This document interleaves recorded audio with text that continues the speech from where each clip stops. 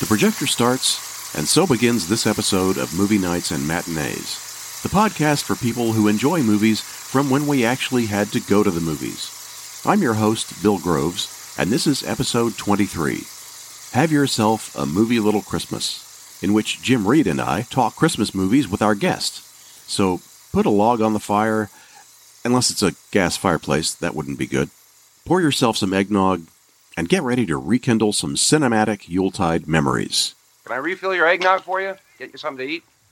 Drive you out to the middle of nowhere? Leave you for dead?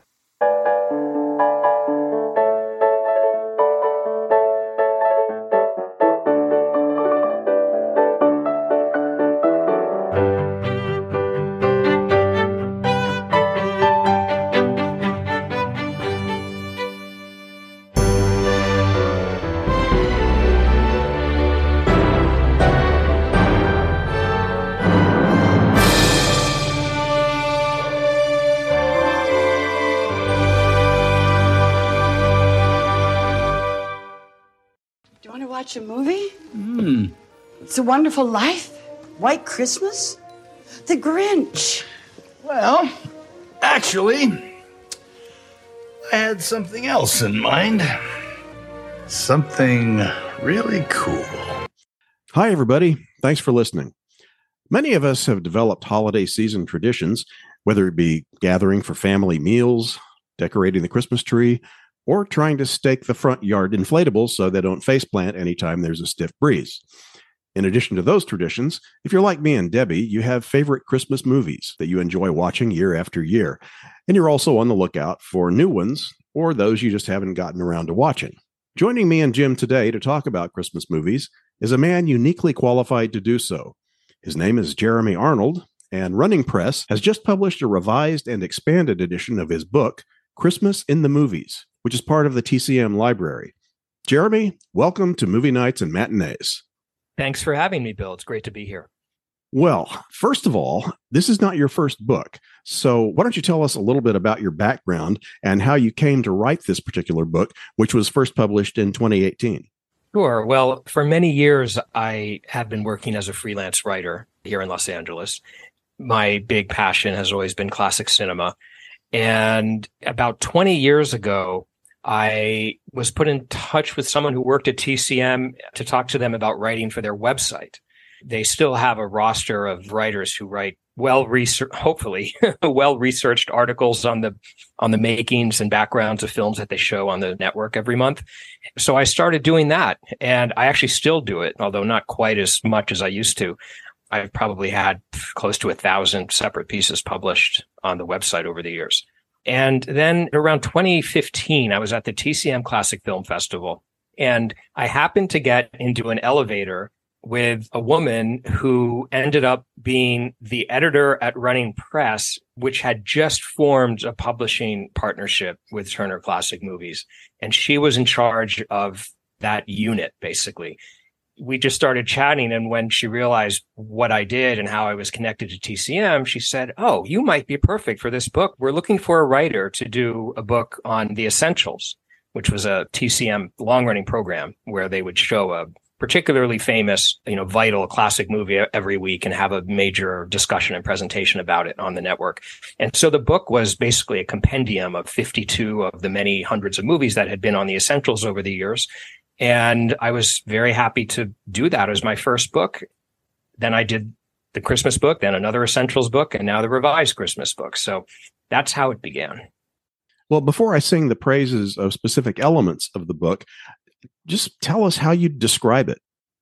Well, I would describe it as an exploration of what a Christmas movie actually is, as well as a celebration of Christmas movies that we love and revisit every year. And by the way, here are quite a few others that you might not know of and want to add to that list every year. So, it was a tough balancing act because someone might think, it's a pretty book about Christmas movies. It could easily be thought of as just coffee table fodder, something just sort of light and almost frivolous. And it's designed for the general reader who loves movies and Christmas time, but it was important to me to try and work in some really analytical film writing. So it would be of interest to, shall we say, more serious film people as well, but all done hopefully in an accessible way and a fun, entertaining way. I mean, a book about Christmas movies, you don't want it to be overly intellectual and dark and serious, although there are some Christmas movies that sort of fall into that category. I also really wanted this edition to have much better photo quality than the original was able to have, and I'm very happy with the way that turned out. Okay. I was wondering, that was going to be a question of what the differences are between the original edition, which I have not seen, and the new edition, which I have. And the photo quality certainly is top notch. And it's in many ways, in addition to the quality, the substantive text in there, it's like a photo album of all these movies and kind of a scrapbook maybe in other respects. And you do cover so many of the ones we immediately think of: Miracle on 34th Street, White Christmas, Christmas Story, Elf, Die Hard, for that debate. Well, and speaking of that maybe is a good segue into asking what qualifies as a Christmas movie for the purposes of your book. Well, the short answer is that my definition is any movie in which the holiday season, the Christmas season, plays a meaningful role in the storytelling. So it can't just be a backdrop. It can't just be a setting. It has to actually meaningfully inform the story's concerns, the characters' journeys, the audience's takeaway. And the Christmas season can mean a great many different things. It can mean joy and family togetherness, love, compassion, positive transformation. It can also mean loneliness, cynicism, alienation, the feeling that the season is insufferable or overly saccharine. All these types of things, I think we all experience to one degree or another throughout our lives, or even throughout our days when we're in the season. But in terms of Christmas movies, I think that such a wide spectrum of emotion and meaning means that you can have a great variety of genres and types of movies that can be turned into Christmas movies. So for Die Hard, for instance, since that's kind of what led into this. So in what way does Die Hard fit that mold? And you specifically mentioned that you did not consider Die Hard 2 a Christmas movie. So maybe paint the contrast using this, because I know it's a big debate. Is Die Hard a Christmas movie or not? And it's interesting with your more meaningful, I guess you'd say, or deeper definition of a Christmas movie. And it's not just the timing and the setting, which is what a lot of people would think qualifies Die Hard as a Christmas movie. So I'd be curious as to the analysis you would give that one versus Die Hard 2, and for that matter, Lethal Weapon. Sure. I think before I answer that specifically, I want to preface it by just elaborating on something I said a moment ago, which is I said my definition of a Christmas movie is this. And that's an important way to phrase it, I think, because everyone has a different definition of the term. And so when you get into these annual debates, is Die Hard a Christmas movie? Yes, it is. No, it isn't. And people dig in and they can't believe the other person is saying what they're saying because it's so obvious. Well, both parties are correct because they're simply both defining Christmas movie differently. So for one, it is, and the other, it isn't. The thing is, both are correct. Both are right, because Christmas movies were never historically a recognized genre. No one in the 1940s ever said, I'm shooting a Christmas movie next week, or my next picture is a holiday movie. Those terms didn't exist back then. They came later with hindsight. And as a result, a Christmas movie can be whatever someone wants to watch every year at Christmas time. It doesn't even have to have Christmas in it. It can be a Marx Brothers movie. It can be some pure escapist entertainment, an Astaire Rogers movie that you just like watching at Christmas because you're with your family, and that's the kind of entertainment that you want. And for some people, it might be any movie that has even a glimpse of Christmas in it, that has a shot of a Christmas tree in it. Well, okay, that's fine, but I just didn't think that was a very useful definition for me to use if I was exploring the idea of Christmas movies in a book. Especially if you're going to get them all into a book. Yeah, that's true too. And this book is not meant to be an encyclopedia. It does not claim to be an exhaustive list of every Christmas movie or movies with Christmas in it ever made. if people want to see a list like that, they can find it online easily enough. Although even there, any list like that is devised by someone who has their own definition of Christmas movie. So one has to keep that in mind. Sure. So as for Die Hard, to me, Die Hard is purely a Christmas movie. It begins as one of the most common types of Christmas movies, which is a family reuniting over the holiday, trying to work out their dysfunction. There are countless films that follow that theme. And Die Hard begins with John McClane, Bruce Willis, traveling across the country to LA to try and rectify things with his estranged wife, Holly, which, by the way, is a very Christmassy sounding name and was changed from the novel. So I wonder why it was changed to Holly. And so as the McClanes in the first part of the film are trying to work out their problems, well, these pesky terrorists take over the building. I hate it when that happens. Oh, yeah, I know. John McClane does too, but he's a hero and he's a cop, so he has to spring into action and do his thing. And then as the film goes on, it keeps incorporating tropes of the season into the story, both visually and on the soundtrack. Christmas movies often are centered around houses. They're very common settings for Christmas films because most of these are about families, and that's where they gather. So here, instead of a house, we have an office building, which is the center of attention in this story. And we also have Christmas music on the soundtrack. At the beginning of the film, John McClane is being driven to the office building in a limo, and the rap song Christmas in Hollis comes on the radio, and Willis says to the driver, Argyle, "Don't you have any Christmas music?" And Argyle says, "This is Christmas music." So that's like the movie winking at us and saying, this is a Christmas movie. It's just a different kind of Christmas movie, and you're just going to have to roll with it. When the thieves open the vault that they've been trying to open for the whole film, it's treated visually as if they're opening the world's most giant Christmas present. And Ode to Joy plays on the soundtrack, and they even say Merry Christmas to each other. There's a white Christmas at the end with office paper falling from the sky. But I think mostly what makes it really qualify is that Die Hard has violence in it, which is a pretty big reason some people would say it's not a Christmas movie, but it's never unpleasant. It's a very joyful, cheerful, funny movie, even though it has violence in it, and a degree of realism too. Next time you have a chance to kill someone, don't hesitate.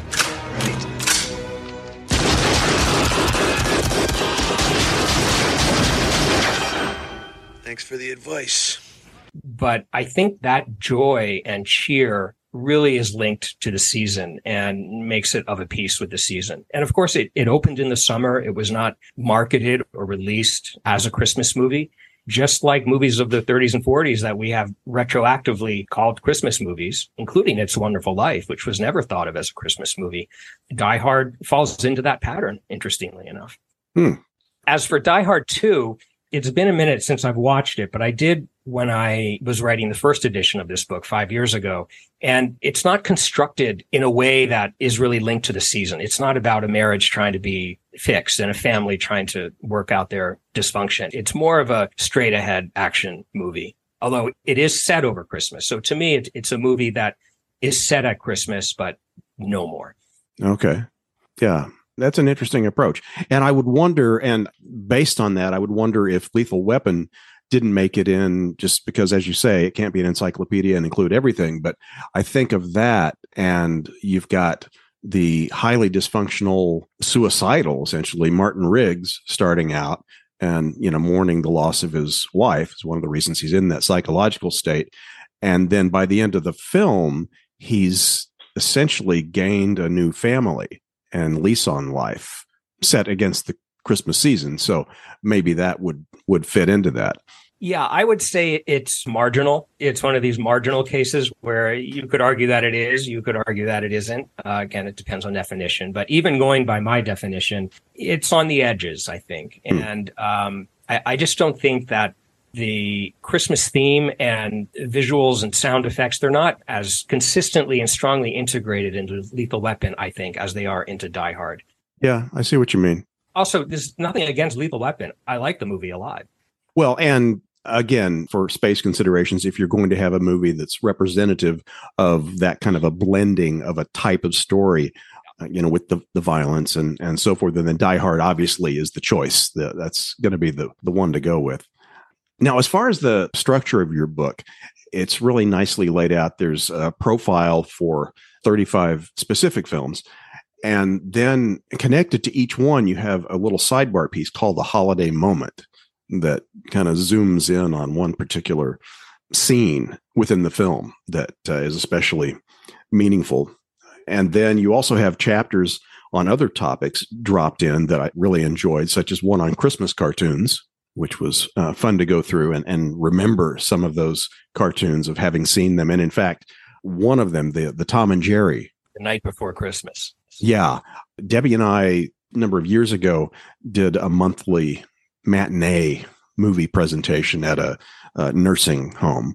And for the Christmas program one year, we showed that cartoon. And so that one kind of has a special memory for us. Well, you're going to get to see it next Saturday night, too. Oh, okay. Spoiler alert. Gosh, I wonder if that was the year we ran the same feature that you're going to be running next Saturday night. Yeah. And then you had another chapter on Christmas in noir pictures that I thought was really interesting and something that I didn't expect. You had even a full page sidebar piece on The Silent Partner, one I had completely forgotten about. I mean, I hadn't forgotten the movie, but it had been long enough since I'd seen it. I kind of forgot about the Christmas element in it. But that movie stands out because it has one of the creepiest moments I've ever seen in any movie. And I'm betting you know what it is. I think I know what you're talking about. Yeah. But I think we want to maybe not spoil the film for people who haven't seen it. Yeah, that's probably true. And because if anybody watches it, I'm sure that moment will stand out for them as well. So let's just say the movie has one scene of graphic horror, but otherwise it's a blend of comedy, suspense, romance. It really is a very pulpy genre film. It was written by Curtis Hanson, made pretty inexpensively in Canada. Elliot Gould and Christopher Plummer are fantastic in it. You know, the way I include it in the book, I kind of say it's not truly a Christmas movie in the way that I define it, but Christmas still has a pretty big presence in it. And I love the movie so much and want it to be seen by more people. So I was like, I have to find a way to put this in. And I was very happy that it gets a full page and a picture too. Yeah, well, I mean, and it tied in. Yeah, you're followed nicely on your talk about Christmas noir, which you said in and of itself that there's a clash there in terms of working Christmas into that genre. Do you want to talk about that a little bit? Sure. This is one of my favorite sort of personal discoveries in doing this book was the relationship between Christmas movies and film noir. And the reason it's so fascinating to me is, on the one hand, both Christmas films and noir developed at the same time pretty much. In the early 1940s. Now, this isn't to say that there weren't Christmas movies made in the 30s. There's the British version of A Christmas Carol. There's a Shirley Temple movie that arguably could be one. And there's some smaller films. But it was really in the 1940s, which was a decade defined by World War II, in which Christmas became a very, very frequent storytelling device. Film noir also emerged in the early 40s, as an outgrowth of German Expressionism, and gangster movies and the rise of pulp fiction in the culture. And World War II had a strong effect on film noir as well. The idea that returning soldiers felt alienated and had trouble reintegrating into society. And so they fall into the dark side, the dark underworld of life. Noir took that idea and it just exploded onto screens, in particular after the war. The war impacted Christmas movies in terms of the way that the war had been a national trauma societally, both on the home front and, of course, for the fighting soldiers. And the first half of the 1940s, in terms of family in this country, it was about families breaking apart and family members going off to war thousands of miles away, home life getting disrupted, and the way women suddenly working the factory lines, all these kinds of things, reshaping the idea of family. Then in the second half of the decade, it was about families rebuilding themselves, coming back together. And sometimes they weren't able to rebuild themselves because their loved ones didn't come back. Sometimes it was about trying to bring in new family members, getting new marriages and so forth. And all of that was great fodder for Christmas movies because Christmas is a great way of representing the family unit on screen. Audiences instantly know the connection between Christmas and family time because that's what it is. But what is even more fascinating is that Christmas and film noir, they're diametrically opposed. They're really the antithesis of each other, because Christmas movies are almost always about bringing people together, positive transformation, characters transforming like Ebenezer Scrooge into higher, better versions of themselves. And they almost always have cheerful, joyous endings. Film noir, on the other hand, doesn't care at all about those things. It's about pulling characters down, not up, down into the depths of the underworld, their souls, a criminal world. And they're about fatalism and cynicism. Christmas movies are usually about optimism. So they both flourished at the same time, but they went in opposite directions. Christmas pops up in a lot of film noir, but I think that's because Christmas pops up in a lot of movies, period, in the 1940s. But usually when Christmas comes up in a film noir, like in Roadblock or If You Wear My Lovely or Lady on a Train, it's usually for tonal counterpoint, for irony, to show that these sordid happenings are taking place during what is supposed to be a merry festive season. And that's fine, but I don't consider that to be enough to really make a film a Christmas movie. There is one exception in my mind, and that is a movie from 1961 called Blast of Silence, which was an independently made drama filmed all over New York City, fascinating locations. They filmed without permits. These young filmmakers just stole all their shots and found ways of getting what they wanted. I think they spent about $20,000. And they shot over 4 months, about 22 shooting days. So it's like every week or so, they would find enough money to shoot another day or two of the film. And Blast of Silence is about a hitman who arrives in New York and gets an assignment to murder a local mobster or some kind of shady underworld guy, which he does the day after Christmas. He spends a few days over Christmas preparing, finding a gun, unfortunately running into people who know him and trying to extricate himself from that. But really, it's about him having to kill someone on or around Christmas. You're going to be party to an attempt to kill a man. This is the asphalt jungle. This is New York City, with its fancy women and fancy hoodlums, with its very special beat, its very special places, its hunters and hunted. And you will walk side by side with Frankie Bono as he stalks his prey, knowing what is in his mind, feeling what is in his heart. And your hands will sweat with his fear. Your pulse will pound with his desire. The soundtrack is very unusual. It's filled with voiceover narration in the second person, written by a famous screenwriter, Waldo Salt, who was uncredited because he was blacklisted at the time. And it's read by the actor Lionel Stander, who was a famous character actor with a very distinctive gravelly voice. And he's uncredited because he also was blacklisted at the time. But as I say, it's in the second person, and it's full of lines like, Christmas gives you the creeps. You hate Christmas. Christmas is for all the suckers out there, not for you. Things like that. So it's this feeling that Christmas is an insufferable time and it's for saps. You've got a job to do, which is kill this guy and then get back to Cleveland, which is where he's from. So how does that make it a Christmas movie? It draws meaning from the negative aspects of the season. The idea that Christmas can be a lonely, despairing time, bleak. It can be if you're alone, if you're mourning the loss of a loved one from previous years, whatever it may be. We've all been there. Christmas tends to intensify the highs and the lows that naturally come with the season.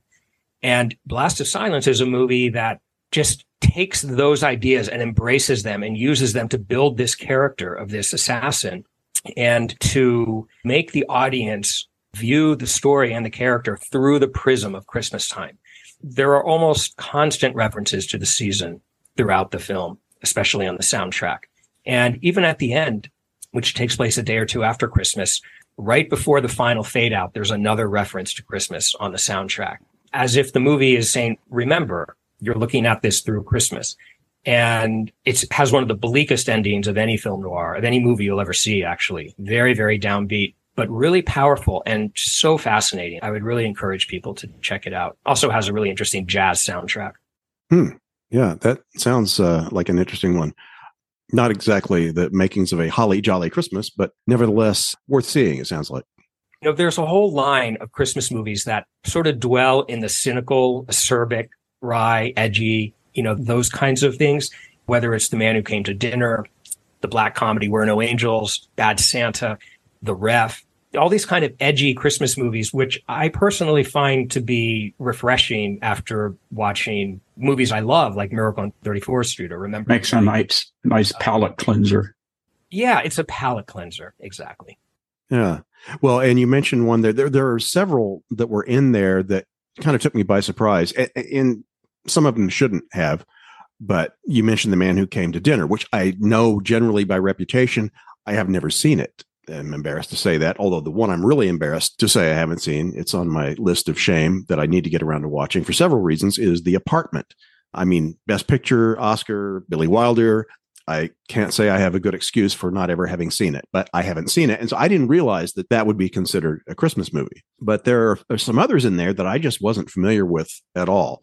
Remember the Night is probably the first one. And incidentally, the book goes chronologically in terms of the films. So it starts with the early ones, Remember the Night being among the earliest in there, and then works its way forward from there. It was pretty late coming to Remember the Night. Two friends of mine that worked at the Library of Congress, that was like their favorite movie. And whenever we talked to Christmas movies, that you got to see this, you got to see this.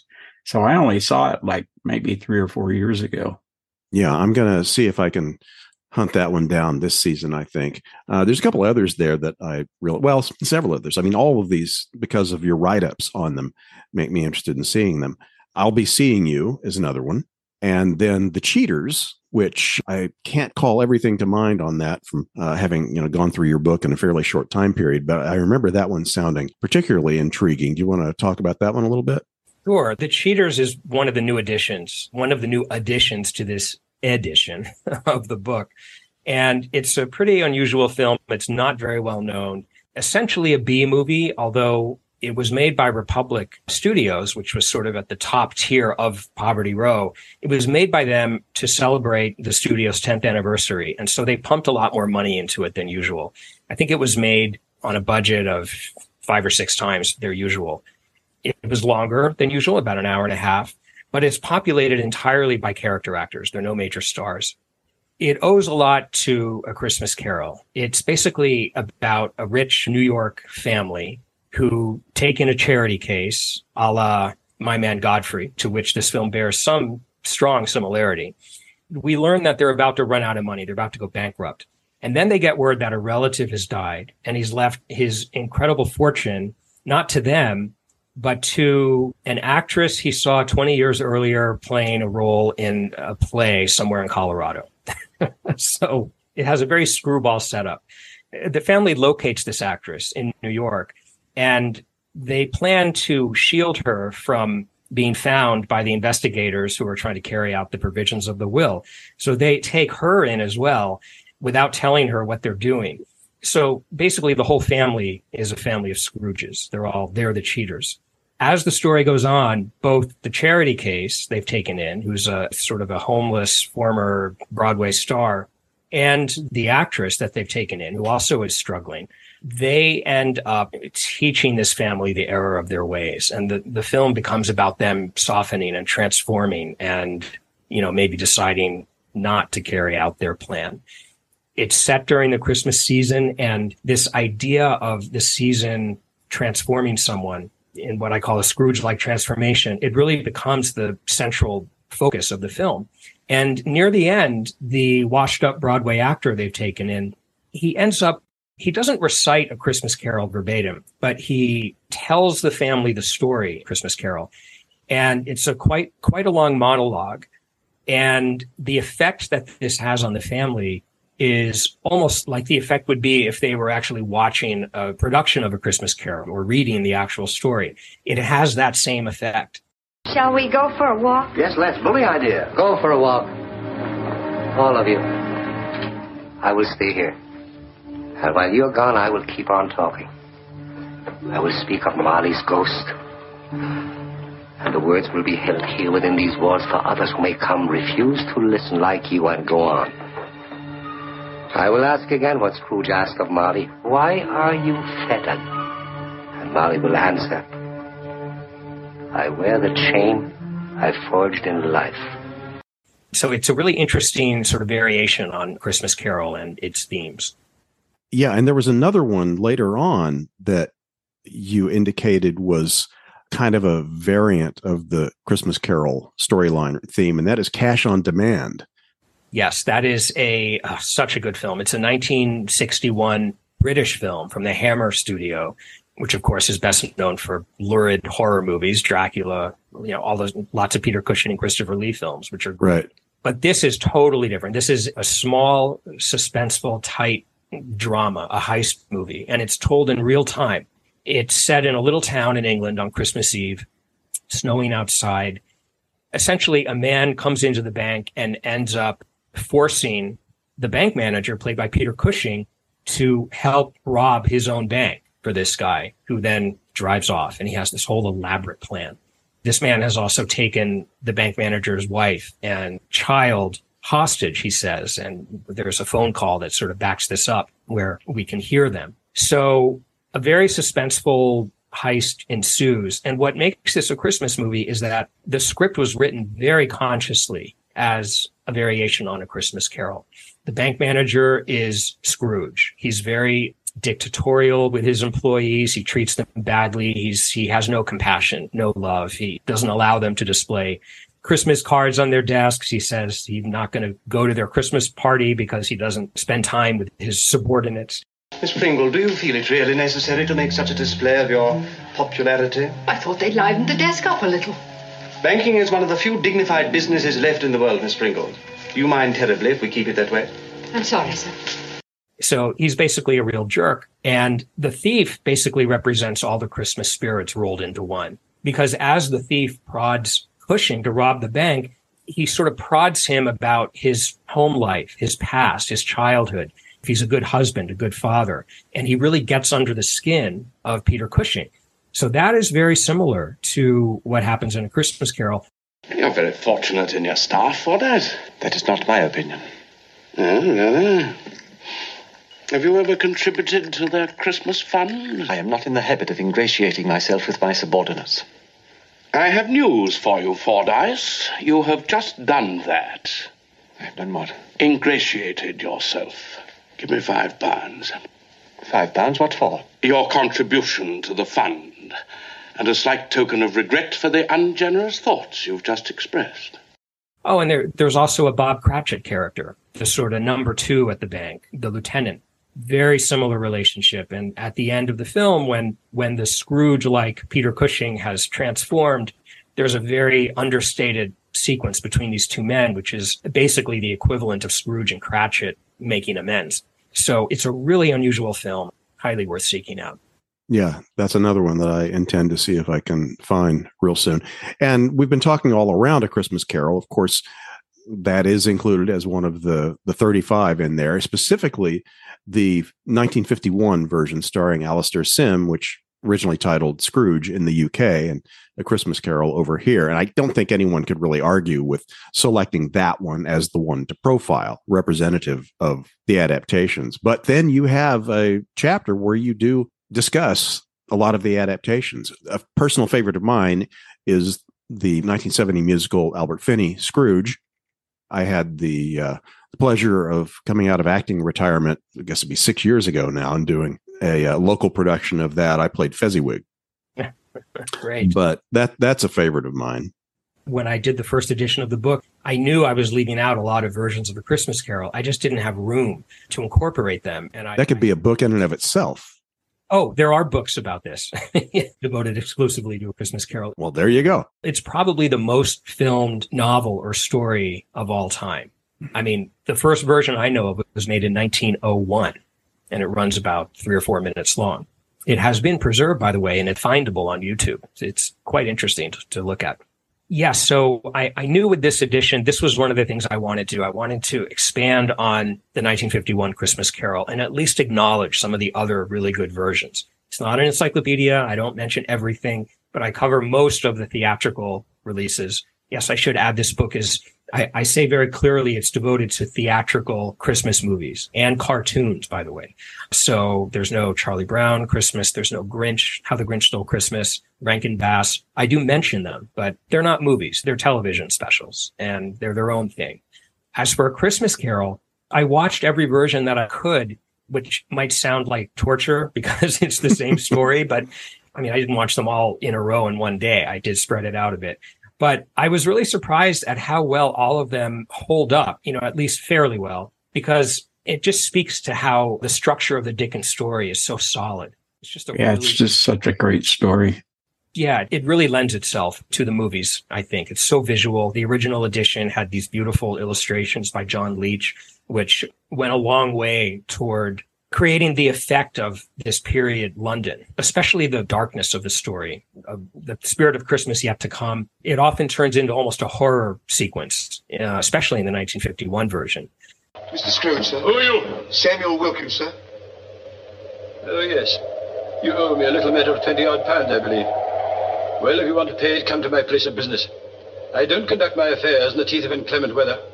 I can't pay you, sir. I'm not surprised. Not unless you give me more time. Did I ask you for more time to lend you the money? Oh, no, sir. Then why should you ask me for more time to pay it back? I can't take my wife to a debtor's prison. Then leave her behind.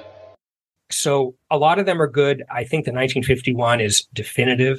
For some people, it's Albert Finney. For some people, it's 1938. Yeah, I was going to ask about the 38, the original one. What's your opinion on that one? I think it's a very good film. It's a little glamorized because it was made by MGM in 1958 as a major A-level production. And that's the way they did their movies back then, which isn't to say it's bad. It's just, it's different. It's not one to go to for period London grit.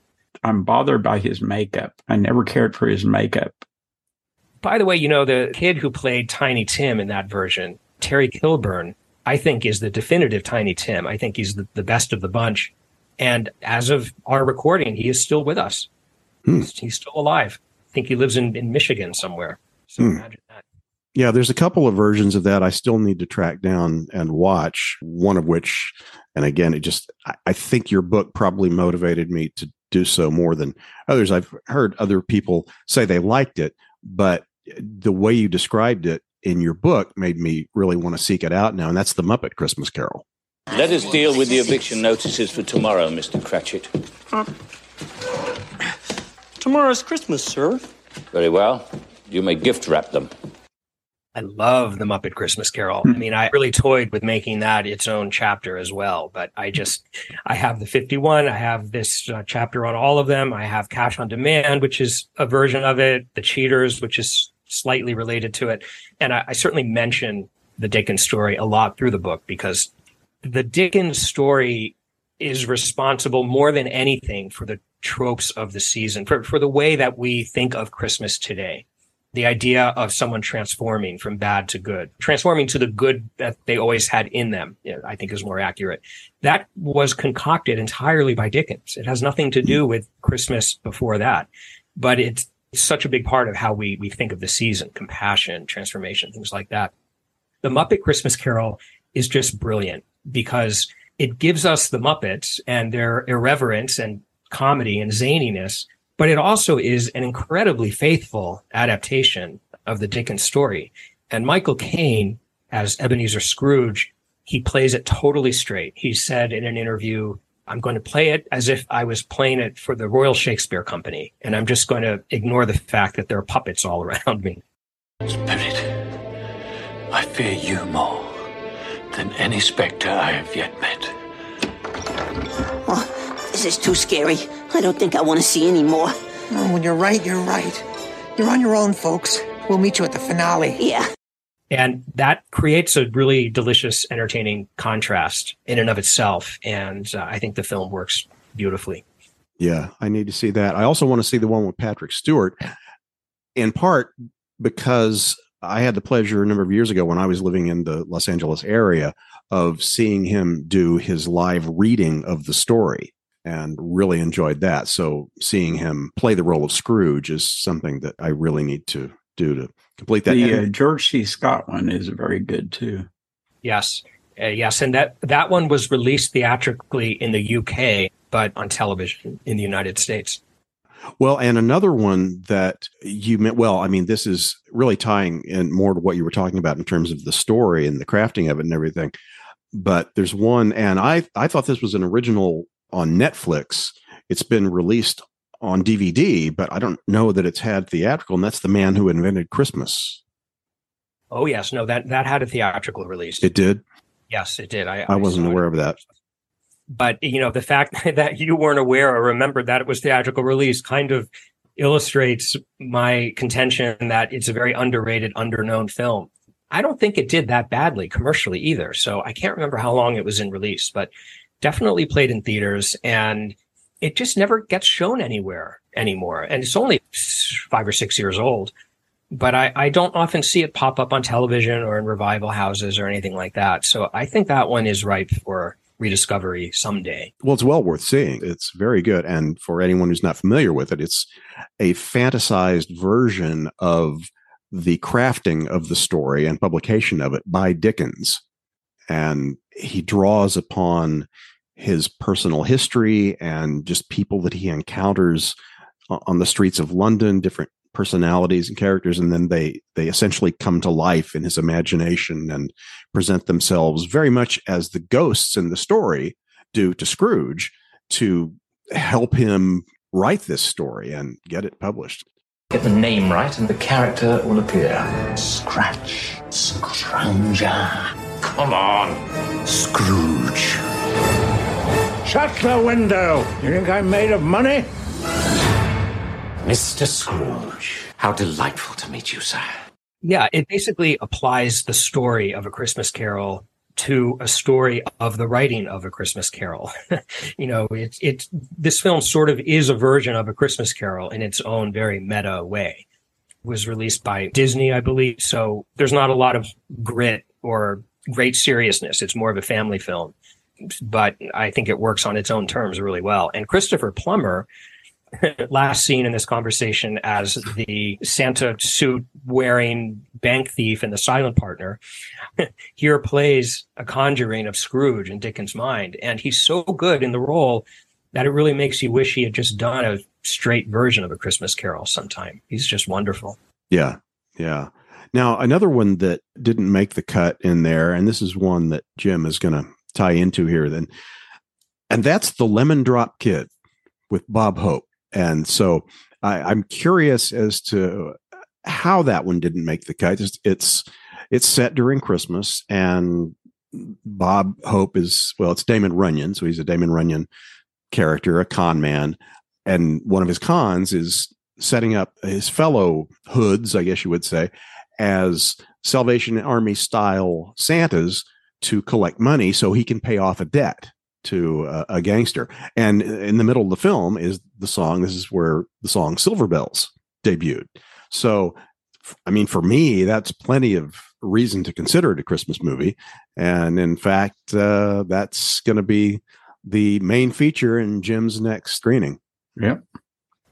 Well, as I said at the outset, everyone defines a Christmas movie differently. So you are absolutely correct. It is a Christmas movie for you and for many other people. For me, it was more marginal. I like the movie. I think it's a very enjoyable comedy that incorporates a lot of cartoonish comedy, I think, but in a way which is very apropos for Bob Hope and quite entertaining. Well, if it isn't the Lemon Drop Kid back from Florida. Merry Christmas. Save a life. Whose life?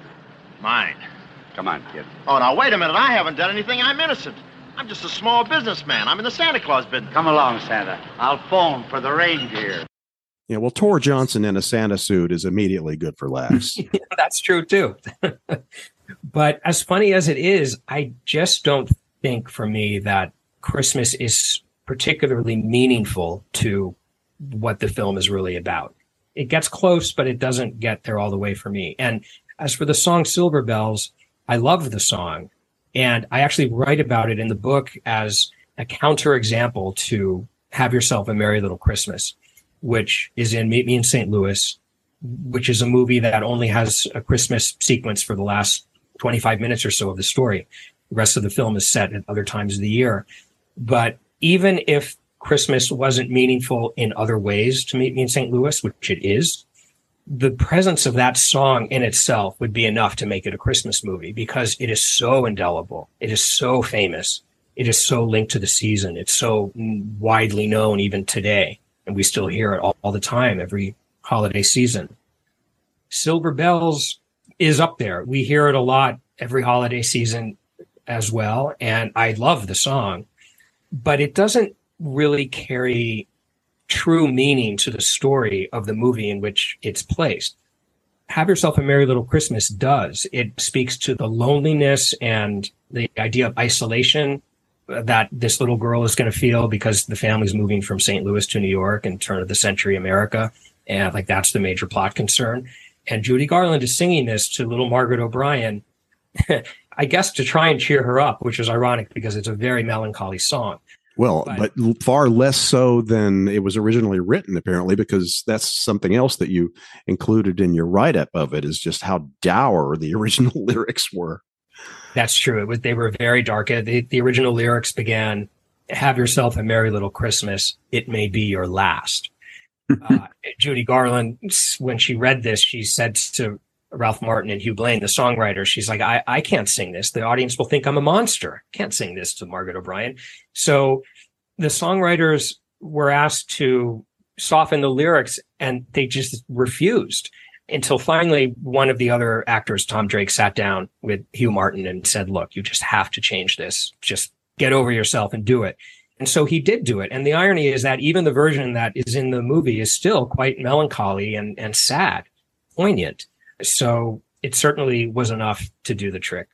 But, Silver Bells, it's not really linked to a theme of the movie Lemon Drop Kid that really has something to do with Christmas. It's just a really good holiday song that appears in that film, in my opinion. Yeah. Well, no, I mean, it's perfectly reasonable.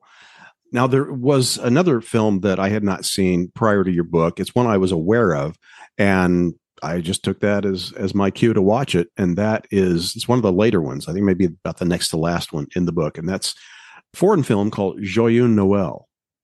I love Joyeux Noël. This was a discovery for me in writing this new edition of the book. I wondered about throwing it in because it's mostly a foreign language film and all the other films are either American or British. And I thought, well, if I have one foreign film, then what's my excuse for not including Fanny and Alexander and all sorts of other international Christmas movie productions? But I decided to just find a way to include it because it so perfectly sums up some of the central ideas of the book, the central ideas of Christmas movies. Instead of having one character transform, you have thousands, you have entire battalions of troops transforming. This is a story set during World War I in the trenches. And there are Scottish troops, there are French troops, and there are German troops. And there's no man's land in between. And it's based on a true story. And it's based on a true story. It's based on the story of the Christmas truce of 1917, where on Christmas Eve and Christmas Day, ceasefires broke out all along the Western Front. And soldiers put down their arms, went out into no man's land, and fraternized with the enemy and showed them pictures of their wives back home, shared chocolate and whiskey and food, and basically became human to each other. Good evening. Do you speak English? Yes, a little. We were talking about a ceasefire for Christmas Eve. The outcome of this war won't be decided tonight. I don't think anyone would criticize us for laying down our rifles on Christmas Eve. In some cases, they even played soccer games with each other. They also allowed the other side to remove their dead from the battlefield. When Christmas was over, the fighting resumed. And in some cases, at first, the soldiers fired over the heads of the enemy because they just couldn't kill them now. And when the armies back home in these countries found out what had happened, they were apoplectic. They immediately rotated soldiers out of those arenas into other parts of the war and replaced them with fresh soldiers who did not see the enemy as humanized and could go about killing them again. And a lot of the mail that was sent home by these soldiers was suppressed or censored, especially in France. The story did come out, though, because the Scottish soldiers, their mail was not censored. And the newspapers in England and the United States quickly found out about this and published stories about it. But in France, for decades, it was attempted to be suppressed as much as possible, even to the point that when the filmmaker who made Joy and Noel, Christian Carrion, he wanted to shoot a good part of it in France. And it would have been on a piece of land that was controlled by the French military. And the military refused permission because even, 80 or 90 years later, when this film was being made, they didn't want to in any way give any glorification to what had happened during the war. They thought it was abominable even then. So he shot it in Romania with an international cast. It's in German and French and English. And it's about the truce. And it takes a real life incident of an opera singer who was in the trenches, I think, on the German side and sang for assembled opposing troops. And it turns this into a more melodramatic, romantic story. But it works really well as a way of showing how Christmas can act as a force in a movie, as an active force that is nudging people toward each other, that is transforming them from evil Scrooge to nice Scrooge. In this case, transforming war into peace and letting all these people see each other as human. It really gives a strong sense of Christmas and Christmas time making this happen. This is, I think, a really important part of Christmas movies in general. This idea that Christmas is a force that works on the characters on the screen. So, yes, I would urge people to seek out Joy and Noel. It's a really beautiful film. Okay, now getting back to the more familiar, and as I said, there are plenty of familiar titles in the book. Of those, when you were doing whatever quantity of research was needed to write them up well, what did you discover, or I should say, were there any surprises in researching these really familiar films? You know, the White Christmases, The Miracle on 34th Street, It's a Wonderful Life, that sort of thing. Maybe something that wasn't generally known that you ran across. Yes, there were quite a few. Some of them are very specific. For example, The Man Who Came to Dinner, which is as we said earlier, a cynical, wry, very funny satirical comedy made in 1942. This was almost Orson Welles' second film after Citizen Kane. He knew that Warner Brothers was making The Man Who Came to Dinner, which was based on a huge Broadway success. And he wanted to direct it and play the lead. And RKO wouldn't loan him out to Warner Brothers. They had just made Citizen Kane. I think it hadn't yet been released, and they thought they were sitting on a real gold mine with Orson Welles and didn't want to lend him out anywhere. So it's just sort of astonishing to think that Orson Welles might have directed this after Citizen Kane. And I could see him playing the role. This was a discovery made by Leonard Maltin a few years ago. I can't remember how he came across this factoid, but he does get the credit for it. So that's interesting. Another specific surprise was in It's a Wonderful Life, the snow effect in that film was so innovative that it won an Oscar. I think 2 years later, it won a Scientific and Technical Academy Award for new methods of simulating falling snow on motion picture sets. I think that's the way it was worded. And what happened was up until 1945, 1946, snow was created for movies in many different ways, but most commonly by bleached cornflakes.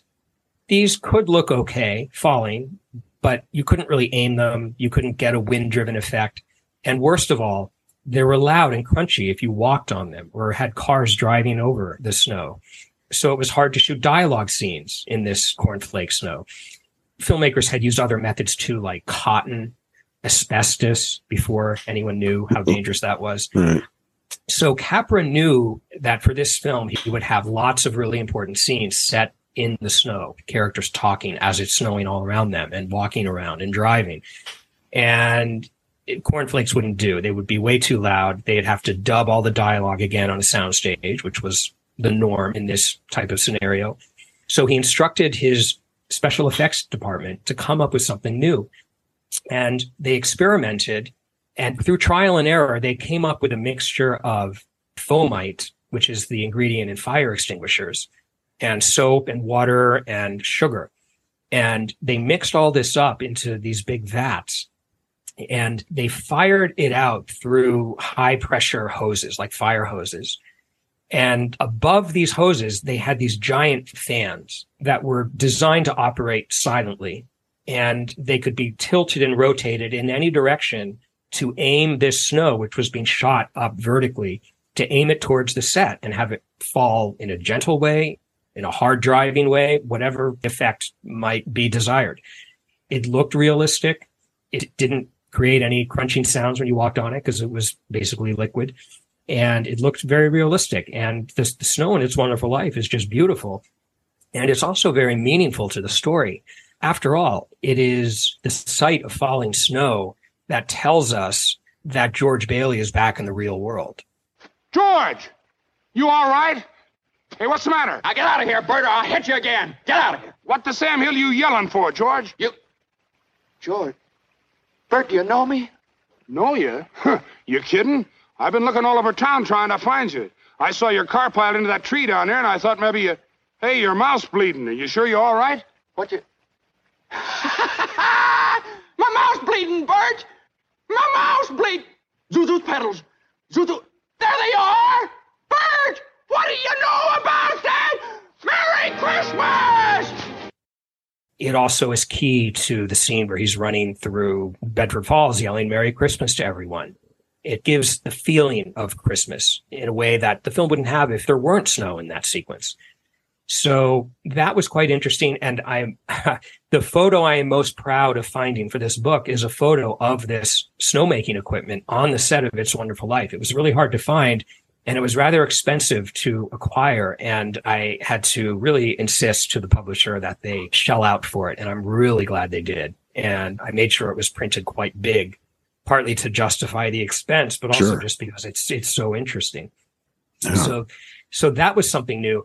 Something else was that there were 3 films that, as originally written, were much harder edged and much more horrific and nastier and darker than the final versions.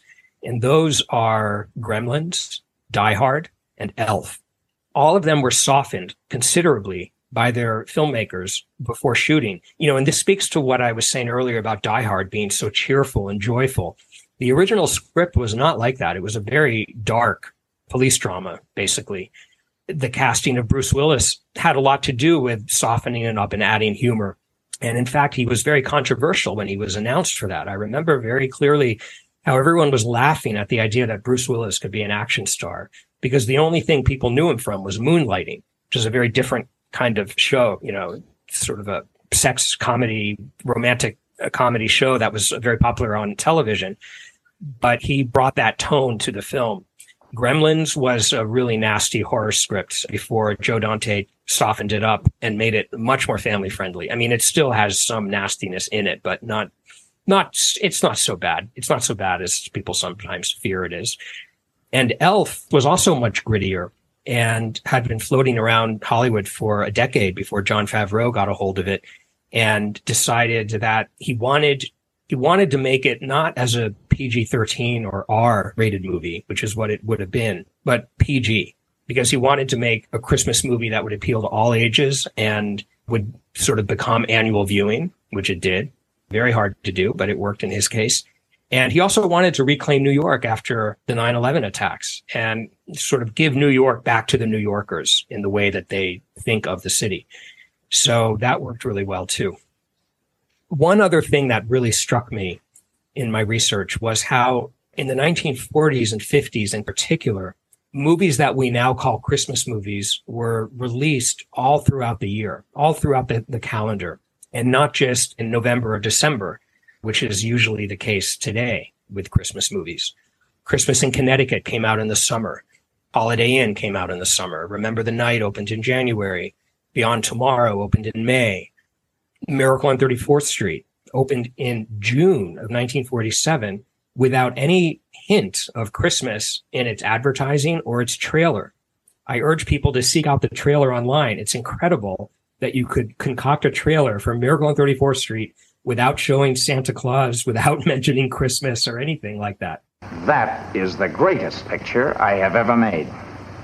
And I've got the angle on the trailer. The studio didn't know what to do with that film.